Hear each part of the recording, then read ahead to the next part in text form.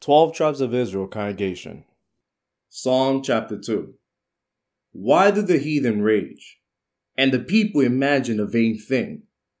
The kings of the earth set themselves, and the rulers take counsel together against the Lord, and against his anointed, saying, Let us break their bands asunder, and cast away their cords from us. He that sitteth in the heavens shall laugh. The Lord shall have them in derision. Then shall he speak unto them in his wrath, and vex them in his sore displeasure. Yet have I set my king upon my holy hill of Zion. I will declare the decree. The Lord hath said unto me, Thou art my son. This day have I begotten thee.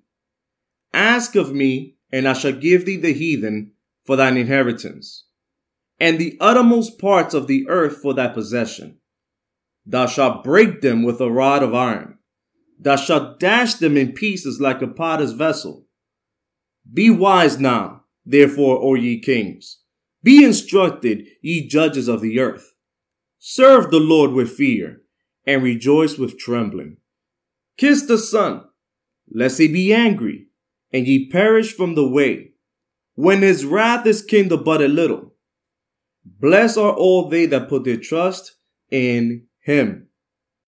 For more Bible readings, please visit riseisrael.com or 12t.co.